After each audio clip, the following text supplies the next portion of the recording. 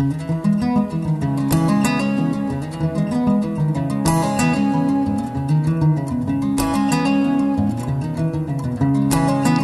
day, I'm Al Kresta. It was, in fact, in 1852 that the serialized story, Uncle Tom's Cabin, was published in book form. And Harriet Beecher Stowe, the author, ended up becoming one of the most respected novelists in American history. This was an extraordinarily important book. Abraham Lincoln himself said, I'm paraphrasing here, when he met Harriet Beecher Stowe, something like, so you're the little lady who started this war, referring to the impact that Uncle Tom's Cabin had. Now, Ignatius Press published an edition of Uncle Tom's Cabin in their critical editions series. Our friend Joe Pierce is the general editor of that series. And I was reading through this, and I came across an essay that dealt with Uncle Tom as a Christ figure.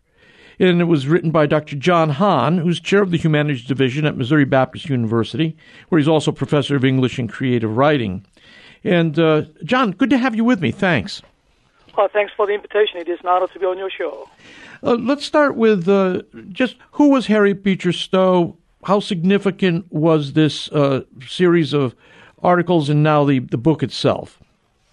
Yes, Harriet Beecher Stowe was an author who was born in Connecticut in 1811, and she was an abolitionist, best known for her novel Uncle Tom's Cabin. She actually wrote 30 books, but Uncle Tom's Cabin is the most famous book written by her, and it was very influential in terms of the abolitionist movement.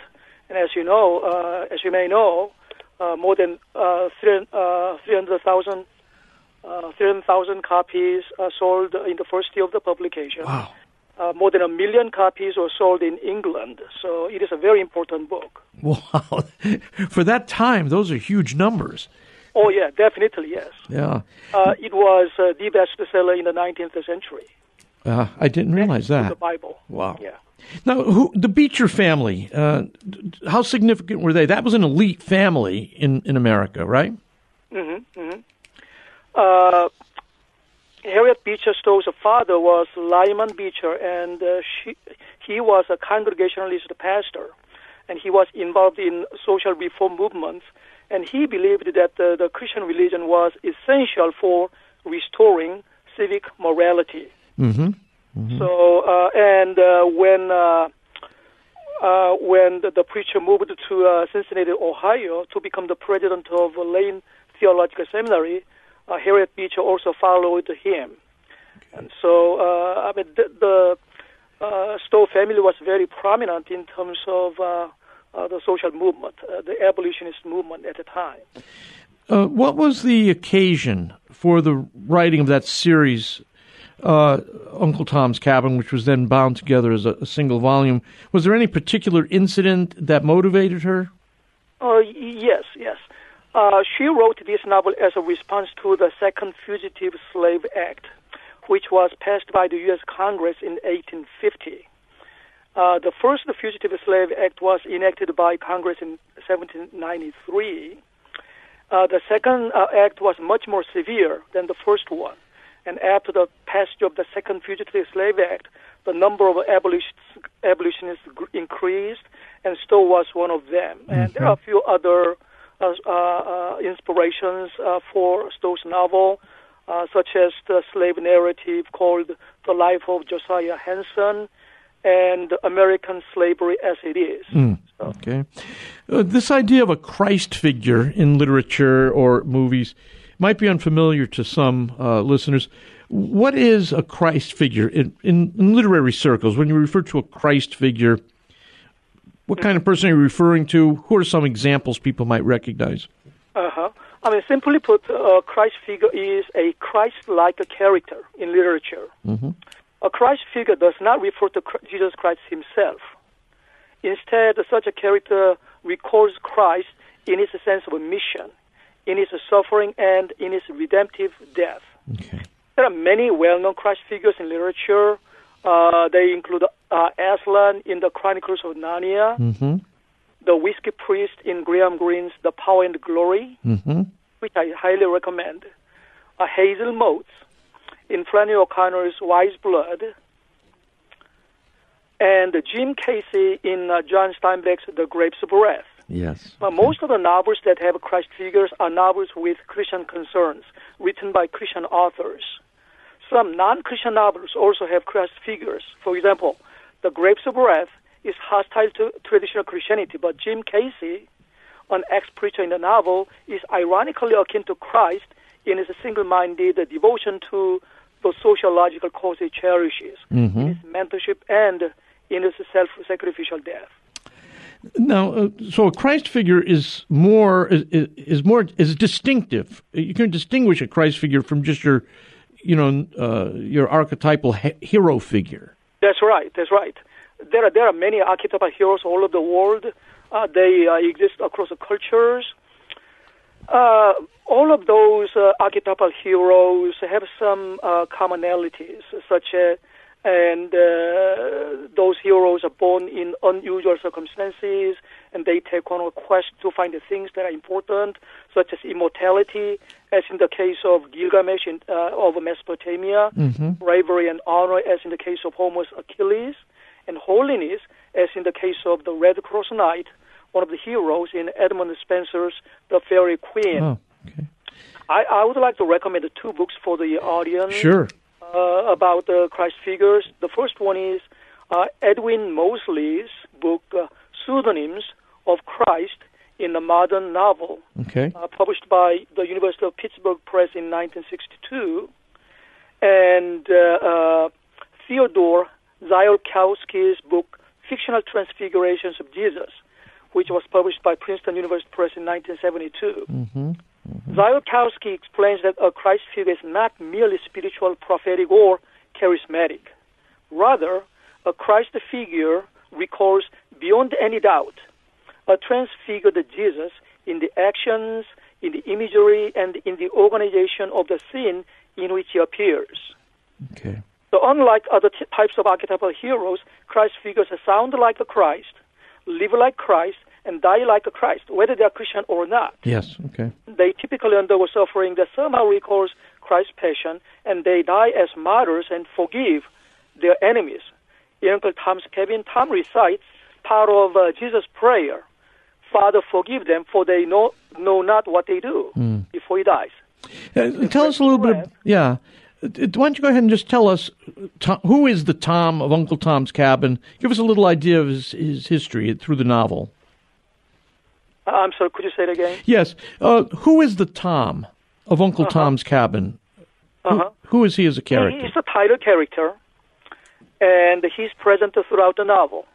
And he is a slave, a good-natured slave, and he's deeply devoted to Christ. And he's surrounded by a supporting cast. And some characters are antagonists, and one of them is Simon Legree, the notorious slave owner in Louisiana. And,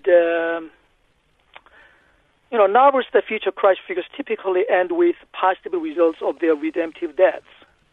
So in the case of Uncle Tom's Cabin, Tom's death inspires George Shelby to free all of his slaves on his family farm in Kentucky. So, Gotcha. So he's the central protagonist. How unsettling would it have been in the North or the South to have a black slave function as a Christ figure? I mean, I don't have much biographical information, but it seems clear that it was the author's intention to portray Uncle Tom, a black slave, as Christ's figure. Yeah. For her, Christ was for both black and white. In her day, as you know, blacks were stereotypically portrayed as unintelligent, indolent, buffoonish, and happy-go-lucky. Right. So it must have been a revolutionary idea, both in the North and South, to portray a black character in such a dignified way, as a God-man in black skin.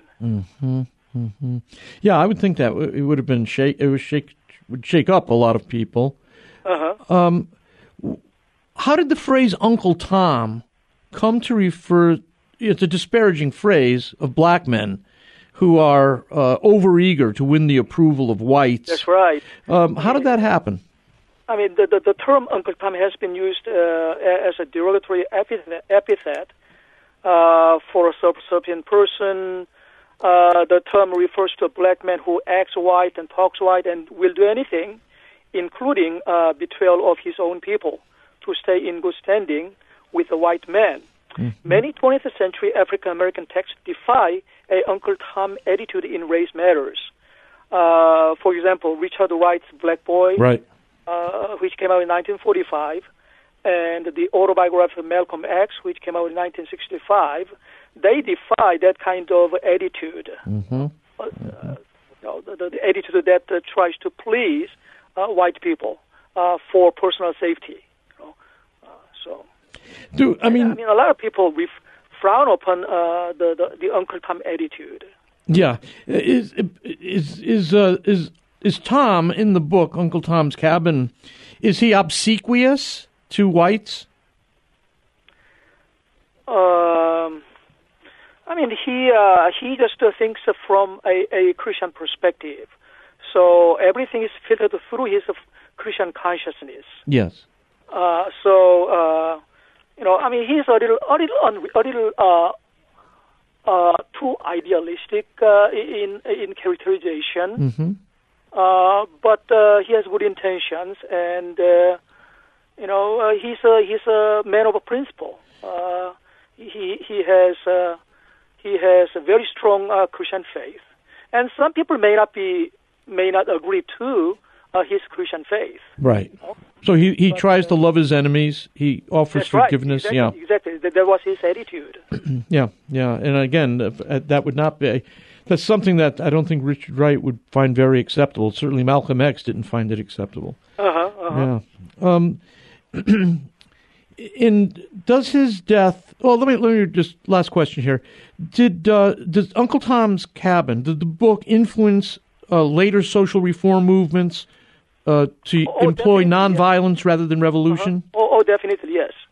I recently read an article written by Kenneth DiMaggio entitled "Reading Uncle Tom's Cabin as a Text of Nonviolence and Civil Disobedience." Okay, well, we'll have to leave it there because the music has just come up. John, I appreciate talking with you. That was very helpful, and we'll talk again. Okay. All right. Bye. Dr. John Hahn is chair of the Humanities Division at Missouri Baptist University. I'm Al Kresta.